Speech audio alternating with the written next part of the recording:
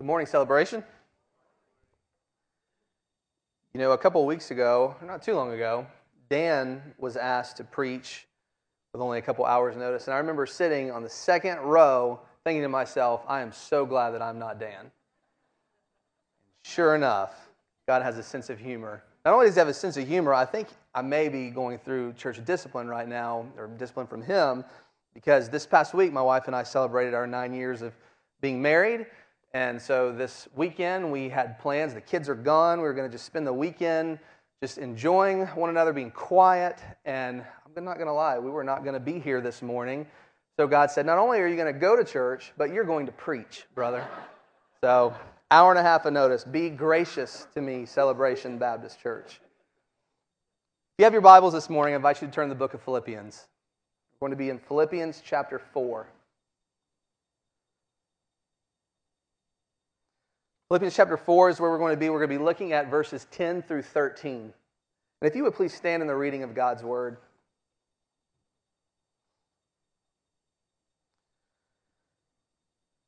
Beginning in verse 10, Paul writes, I rejoice greatly in the Lord that at last you renewed your concern for me. Indeed, you were concerned, but you had no opportunity to show it. I'm not saying this because I am in need, for I have learned to be content, whatever the circumstances. I know what it is to be in need, and I know what it is to have plenty. I've learned the secret of being content in any and every situation, whether well-fed or hungry, whether living in plenty or in want. I can do all this through Him who gives me strength. Let's pray. Father God, I am in need of you this morning. God, all the more I pray that you would get me out of the way and that your Spirit would move in this church, God, through the preaching of your word. It's in Christ's name we pray. Amen. So the message, this sermon this morning, is discovering joy and contentment. And just before I even begin, I have to let you know, I'm in need of this sermon just as much as you. I haven't got it all figured out. I'm not completely learned in this subject. It's something that I'm continuing to grow in every single day. So know that. This isn't just me saying this is how you need to be like me. Know that I'm working through this as well. For many, the Western understanding of Christianity is derived of a health and wealth understanding. It's a gospel that is referred to as the prosperity gospel. Now, this type of thinking, in this gospel, God seeks to provide people with health and wealth and physical blessings. So in order for one to become prosperous, all one has to really do is believe and receive and act upon God's promises.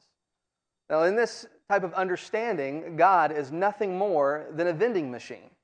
If we continue to have faith in God, then surely, the understanding is, blessings will pop out. So that could be in the form of money, a nice car.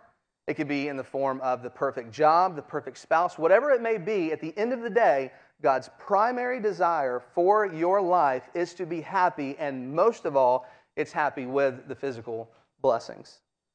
Anyone who reads the Bible, anyone who reads the very first book of the Bible can tell you that this is just simply not true.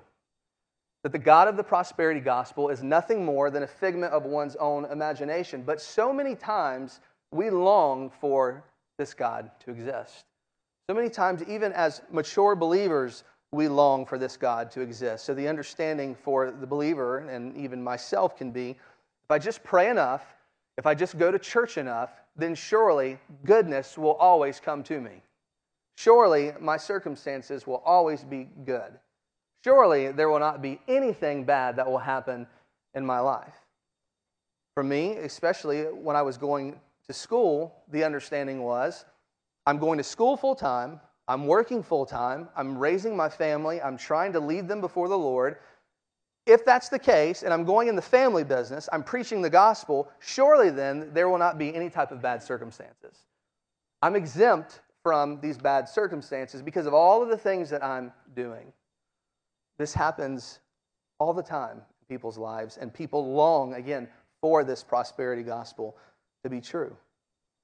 But when we come to the book of Philippians, when we come to Philippians chapter 4, we see an understanding of God and the gospel that is totally different than what the prosperity gospel teaches. You see, as Paul's writing to the church of Philippi, he's writing while he's imprisoned in Rome. So he's imprisoned in Rome, and he's writing to this church that he holds very dear to his heart. And we first hear about the church of Philippi in Acts chapter 16. Now, many of you know the stories while he's there in Macedonia. It's basically Paul, Silas, and Timothy. They go there after seeing a vision of a Macedonian man crying out for help. And as they're traveling through and going to Philippi, they come across a businesswoman by the name of Lydia. Now, they preach the gospel to her, and Lydia professes faith. Not only does she profess faith, but her family professes faith. So she is baptized, and they go about their way, continuing preaching the gospel. The next situation we have is this woman who is apparently indwelt by an evil spirit, and she can apparently predict the future. So there's people who are gaining much money from what she's doing, and this spirit that's working through her begins to recognize who Paul and Silas and Timothy are and shouts out, "These men are of God." And what turned into a form of flattery at the beginning eventually turns into an annoying situation. So much so that Paul just says, "I rebuke you," and cast the spirit out. Now what happens? The people who were making the money off of her are enraged because there goes their finances, right? There goes all of their earnings that they had from this woman. So they beat him, they beat Silas, they throw both of them in prison. So much for the prosperity gospel. Preaching the gospel, people are being saved, and yet they're thrown in prison. What happens next? It says that they are chained to the walls of the prison. But not are they just being upset or crying out to God and saying, "Why would you do this?" Instead, the people or Paul and Silas are singing hymns. So they're singing to God in the midst of their horrible set of circumstances, and then an earthquake comes. An earthquake erupts, the very foundation of the prison is shaken, and the prison cell doors fling open. Now, of course, as the jailer sees this and he knows that the prisoners are going to escape, what's going to happen to the jailer? He's going to be killed. His head's going to roll. So instead of that happening, he decides, okay, I'm going to take my own life. But before he does, Silas and Paul shout out, "We're still here." And moved by this, they share the gospel with this jailer, and he comes to faith. Not only does he come to faith, but his family comes to faith, and they're baptized. The church of Philippi would most assuredly consist of women like Lydia and this Philippian jailer. We see time and time again that Paul expresses his love for this church. This church is about the mission of God. They have aided him for many years in his missionary journeys. In chapter 1, he prays with joy because of their partnership in the gospel. In chapter 2, he rejoices with them that regardless of his circumstances, they continue to give him aid. They send him a man by the name of Epaphroditus to help him as he's preaching the gospel. And then in chapter 4, you discover that the church of Philippi is one of the only churches who continues supporting Paul even as he reaches Thessalonica. So like Celebration in many ways, as they're sending people out and they're supporting many missionaries, Paul held the church of Philippi very dear to his heart. He loved this church. When you get to verses 10 through 13, we find that the ultimate source of Paul's contentment, the ultimate source of his joy, is not necessarily found in the church of Philippi, and he wants to make this clear. And at this point in the reading, as he's writing this letter, we find that for whatever reason, there was a moment where the church was unable to support him. And look what he says then in verse 10. He says, "I rejoice greatly in the Lord that at last you renewed your concern for me. Indeed, you were concerned, but you had no opportunity to show it." So during that point, there at least appears to be some sort of gap in regards to their supporting him. Something happened. It could have been either Paul was in jail. It could have been that Paul was simply unreachable as he's going out into new parts of the world and preaching the gospel. They may have lacked sufficient funds. Whatever it was, when they saw the opportunity to continue in supporting him, they did so. So after this brief period, they begin doing it again, but Paul wants to make it very, very clear that while he expresses joy for this gift that he's received, Paul doesn't want the church to misinterpret what he's saying. He doesn't want the church to think that because he's received this gift, now he's happy. Now he's found joy. He not only wants them to see that, but he doesn't want them to think that the gift wasn't enough. But Paul says this in verse 11. I'm not saying this because I'm in need, for I have learned to be content whatever the circumstances. I know what it is to be in need, and I know what it is to have plenty. I have learned the secret of being content in any and every situation, whether well-fed or hungry, whether living in plenty or in want. What we see in order to discover joy and contentment is that one cannot be governed by his or her circumstances. If you notice the language that's used here in verses 11 through 12, 2 different times Paul says, I have learned to be content. I've learned to be content. You see, in order to gain contentment, you must gain experience. And so many times as God is bringing about the plans in our lives, he brings us through experiences that are not only good, but are also bad. Bad circumstances, bad experiences, and he teaches us things through this. So let's think about Paul for a second. In Philippians chapter 3, Paul says he was a Hebrew of Hebrews. He was a Pharisee at the top of his game. Paul had a zeal for the law that was unlike any other. And when the church began to preach and the gospel began to spread, Paul took that as a threat, not because he was simply being a jerk to Christians. Paul felt like what they were doing was against what God had planned for Judaism, for Israel. But of course, we know what happens when he reaches Damascus, or as he's heading towards Damascus. We see that Christ comes, this blinding light appears, and he's blinded, and he hears Christ, and he discovers that he's doing the very thing that God would not have him do. And so Paul professes faith. Paul comes to faith in Christ, and he becomes a missionary, not only to the Jews, but to Gentiles, unclean people that they would have never associated with. These are the people that he is ministering to and he's preaching to. But when we think about his circumstances, in light of all those things that happened, we would think, and Hollywood would portray this person who suffered and now he's preaching and he's radically changed, that all these great things would happen. But if you would turn with me to 2 Corinthians chapter 11. 2 Corinthians chapter 11.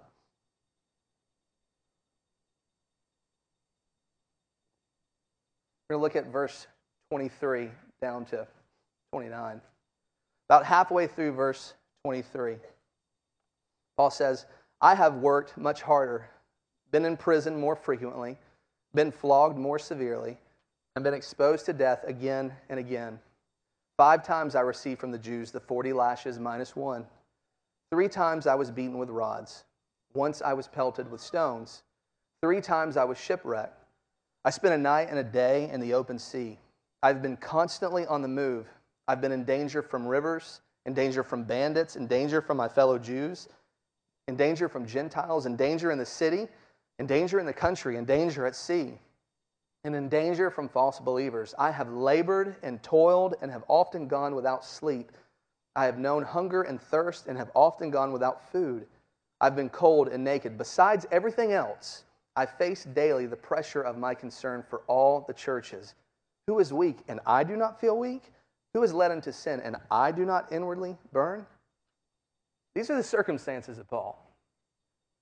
We know that he experienced great joy and large amounts of success as churches are being planted, but it seemed like every time he would preach the gospel and people would come, all of a sudden there would be this great sense of hostility that arose from others in the communities. So all of these different things took place in the life of Paul, and yet when you get to Philippians 4, he says, I have learned to be content. In all of these circumstances, I have learned to be content. The Greek word for content was used very commonly in Greek philosophy. It was a term that was often used by Stoics. Stoics believed that contentment was their highest achievement. That's what they would try to seek, contentment. And what you would do is you would become independent of all things. So you would basically empty yourself of all desires. So if something happened in your life, you were numb to it. You had no desire. It didn't bother you. You were content. When it came to, say for instance, a death of someone else, you were numb to it. You were content. And yet so many times, whenever you hear preachers preach on the issue of contentment, so many times as you're listening to the preacher, you think that that's what he's talking about. That when it comes to the gospel, when it comes to living in hard circumstances, that you should simply be numb to the pain, that you should rid yourself of all desires. That's not what Paul is saying. That's not what the gospel teaches. We see throughout Scripture Paul expressing many emotions for the church. We see Paul crying out for the church.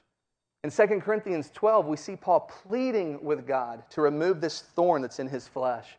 In James 5, there's an emphasis on the leaders, the elders coming together and praying and ministering to the sick. We see prophets feeling inadequate, disciples finding discouragement, and even Jesus Christ himself, as he is in the garden before he is to be crucified, we see him in agony, crying out and praying to the Lord, please remove this cup from me, right? Nevertheless, your will be done. Finding joy and contentment does not consist of being numb to pain. Finding joy and contentment is not allowing those circumstances to determine who you are. That is what's so important. And yet, so many times when it feels as if the trials and the struggles are too hard to bear, that's when we get upset and we long for God to rid those circumstances, and we oftentimes long for this prosperity God to show up instead. But look at verse 13. And I'm kind of paraphrasing this here. Paul says, I have learned to be content and satisfied no matter the condition. Why? Here it is. I can do all of this because of him, that is Jesus Christ, who gives me the strength. Why is that? Because those who trust in Christ belong to him. Those who trust in Christ have experienced true joy, true satisfaction. Philippians 4:13 is one of the most quoted Bible verses, especially among athletes. I mean, we see it all over the place, right? So basically the idea is, I have the ability to throw the football down the field because of Christ who gives me the strength. Or I have the ability, your mom is prepping you up to study for this test, and I have the ability to pass this test because of Philippians 4:13. I can do all of this through Christ who gives me the strength. Or I've worked hard and for many years at my job, so I will get this promotion because of Christ who gives me the strength. The question is this what Paul is referring to? Is this what Paul means? See, in order to be a good student of the Bible, check this out, you don't have to have a degree. You just have to pay attention to the context surrounding a verse. So the verses preceding a verse and the verses following a verse is extremely important. If you isolate one verse and you allow that to become the foundation of your theology or your doctrine, you are on very dangerous ground. So look at the verses. Look at 11 and 12. He says, I've learned to be content. I've learned to be content. And I can do all of this because of Christ who gives me the strength. I can do it because of Christ.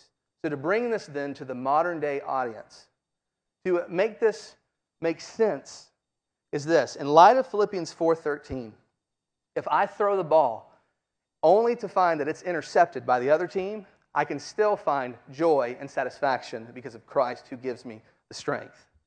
If I study for the test and discover that I studied for the wrong thing that happened to me and flunk the test, I can still find joy and satisfaction and contentment because of Christ who gives me the strength. If I work many years at this job only to find some punk kid with a new degree who has no experience get the promotion, I can still find joy because of Christ who gives me the strength. Do you see that? That's what Philippians 4:13 means. Because so many times we allow all of those circumstances and all of those things in our lives to become our identity. So I think about it in my own life. I think about this in my family's lives. Whenever my wife was pregnant with our second child, I remember we went to Disney World and we wanted to spend some time with our son Elijah, especially before she gave birth to our second child. And I remember her saying, something just doesn't feel right.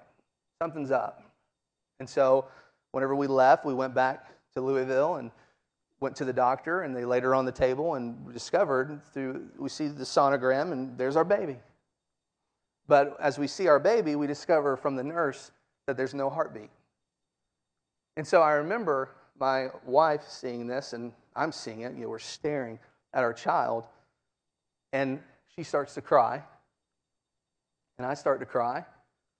And I remember it was very quiet, and we got up after the doctor talked with us and went back to the car, and it was very quiet. And what do you say? It doesn't matter what degree you have. It doesn't matter all the brilliant catchphrases that you can give. In those type of moments, what do you do? And I remember us going home, and I remember seeing my wife praying, and I remember her coming to me and saying, I don't know why this happened. I don't understand it. I don't know why God allowed it to take place, but I can find peace because of Christ. Friends, she didn't do that on her own. She didn't find that sort of contentment in the midst of a very dark set of circumstances on her own. She did that because of Christ who gives her the strength. I don't know how people that go through these type of circumstances can do it apart from Christ. She had the strength. You see, for the Stoic philosopher, contentment was a human achievement, but for the believer, contentment is a divine gift. It is given to you by Christ. You have the ability to find yourself content and satisfied. As John Piper says, God is most glorified in us when we are most satisfied in Him because of Christ. You're able to do it. You're able to not be governed by all of your circumstances. The thing about 2 Corinthians 12, as Paul pleaded with Christ to remove this thorn in his flesh, he says, 3 times I pleaded with the Lord to take it away from me. But he said to me, my grace is sufficient for you, for my power is made perfect in weakness. Therefore, I will boast all the more gladly about my weaknesses, so that Christ's power may rest on me. Listen to this. That is why, for Christ's sake, I delight in weaknesses, in insults, in hardships, in persecutions, in difficulties. For when I am weak, then I am strong. That's good. You can throw a football down the field. Praise God that He gave you the ability to do that. If you can pass tests, have a photographic memory, praise God that He gave you the ability to do that. If you excel in your job, if you are blessed tremendously, praise God that He gave you the ability to do those things. But when those things become your identity, when those things define who you are, that's where you're on dangerous ground. That's where it begins to get shaky. Those things cannot identify you. I can give so many different examples of this from my life. And I'll be honest with you, I've preached this sermon before. You only have an hour and a half. You blow off the dust of a sermon and you start preaching. But even in my 1.5 hours of preparation, when you look at this, I see how God has worked in my life. So it goes like this. And this is so many times where I have found myself. If I could just marry my wife, if I could just marry Brittany, things would be better. And things got a lot better. There's no doubt about it. But if I could just do that, things would be better. Which then turned into, if I could just get a bigger TV, I am not kidding you. Like if my wife could just, if I could take an axe and just chop her armoire into 1 million pieces and get, instead of a 37-inch, because we can't fit anything bigger, a 60-inch, things would be better. Which then turned into, if I could just have a child, things would be better. Which then turned into, if we could just graduate from Baptist College. Which then turned into, if I could just move up to Louisville and go to Southern Seminary. Which then turned into, if I could just graduate from Louisville, from Southern Seminary, things would be better. Do you see how it keeps happening? How it's the cyclical pattern that never stops? And my situations are different from yours, but it happens to you all as well. You're not exempt from this. It's not just me, a seminary guy who has these experiences to share to you. So I think about now. I think about the past year. And I think about graduating from seminary with the mentality and the understanding that because I now have this degree, I'm going to get a position immediately. It's going to work out for me, and it doesn't. And I find myself frustrated, disappointed, heartbroken which then leads to anger and resentment. So much so that I remember calling my dad first on the phone and saying, I'm done. I don't want to do this anymore. I don't want to put out resumes. I don't want to go through the motions. I found myself comparing myself to others who were in it. And I remember him saying, you can't do that. You have to keep praying. You have to keep pressing onward. And because it was my dad always says that kind of stuff to me, right? So you hear that kind of stuff all the time from certain people, so I kind of shrugged it off. He always encouraged me, though. But the person, for whatever reason, it was the way he said it that changed me, that changed my understanding of this through, of course, Christ, was Pastor Mike. Because Pastor Mike invites me to breakfast, and as he does with a big smile on his face, he says, brother, I love you, and a part of me wants to hug you, but the other part wants to chop your head off. Because you're not doing nothing. You're not doing anything.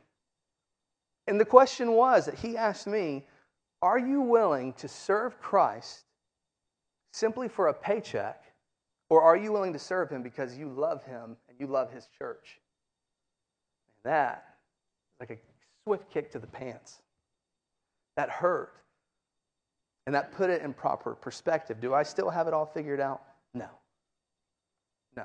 I'm still going through the process just like anyone else is. Man, you talk about finding peace and contentment when you see all those experiences that hurt and that you cried over, and then you see this is what God was doing in my life to get me to where I'm at. For many of you, your identity could be found in your children. But what are you going to do the day that they leave? For many of you, your identity is found in your job. What are you going to do if you lose it? Or the day that you retire? For many of you, your identity is found in school, or the mentality is, if I could just move out of Nassau County, or if I could just move on the island, things would be better. They won't. Find your contentment and your joy and your satisfaction in the only one who can give it. You see, it's not just about discovering joy and contentment. It's about discovering the one who provides the contentment. And I need Christ to give me my contentment and my satisfaction. For some of you, this season, I love Christmas. But for some of you, it could be a horrible time because you won't be able to celebrate it with a loved one or because of a broken relationship. The question is, what do you say? What can I tell you? I don't know.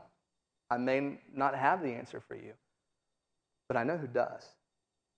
I know who gives you peace and who provides you joy. And my message to you, what I would urge you to do is to cling to Christ, is to find that joy in Christ alone. Every time I preach, it seems like I say a quote by Charles Spurgeon. I'm going to have to do it again. The man was a brilliant preacher. Charles Spurgeon says this, remember, sinner, it is not thy hold of Christ that saves you. It is Christ. It is not thy joy in Christ that saves you. It is Christ. Therefore, look not to thy hope, but to Christ, the source of thy hope. Look not to thy faith, but to Christ, the author and finisher of thy faith. And if you do that, Celebration Baptist, believer in Christ, if you do that, 10,000 devils cannot throw you down. What's keeping you from finding this joy and contentment? Find your satisfaction in Him and in Him alone. Let's pray. Father God, your word is alive and it is piercing to the soul. I pray, God, that you would help people to see that their true joy is found in you and you alone. Father, we are thankful that your Son decided to take on flesh when he did not have to and came to us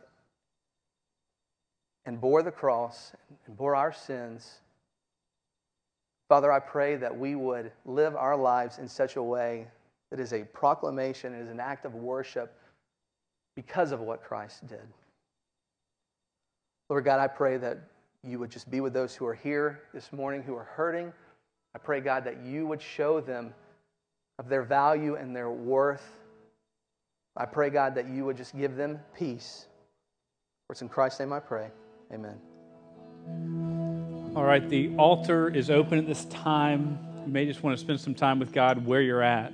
Where's your contentment found? Is it found in Christ alone? I'll be here at the front if you want to talk or you need someone to pray with. I'm going to ask you to stand and want you sing and want you respond as God has you.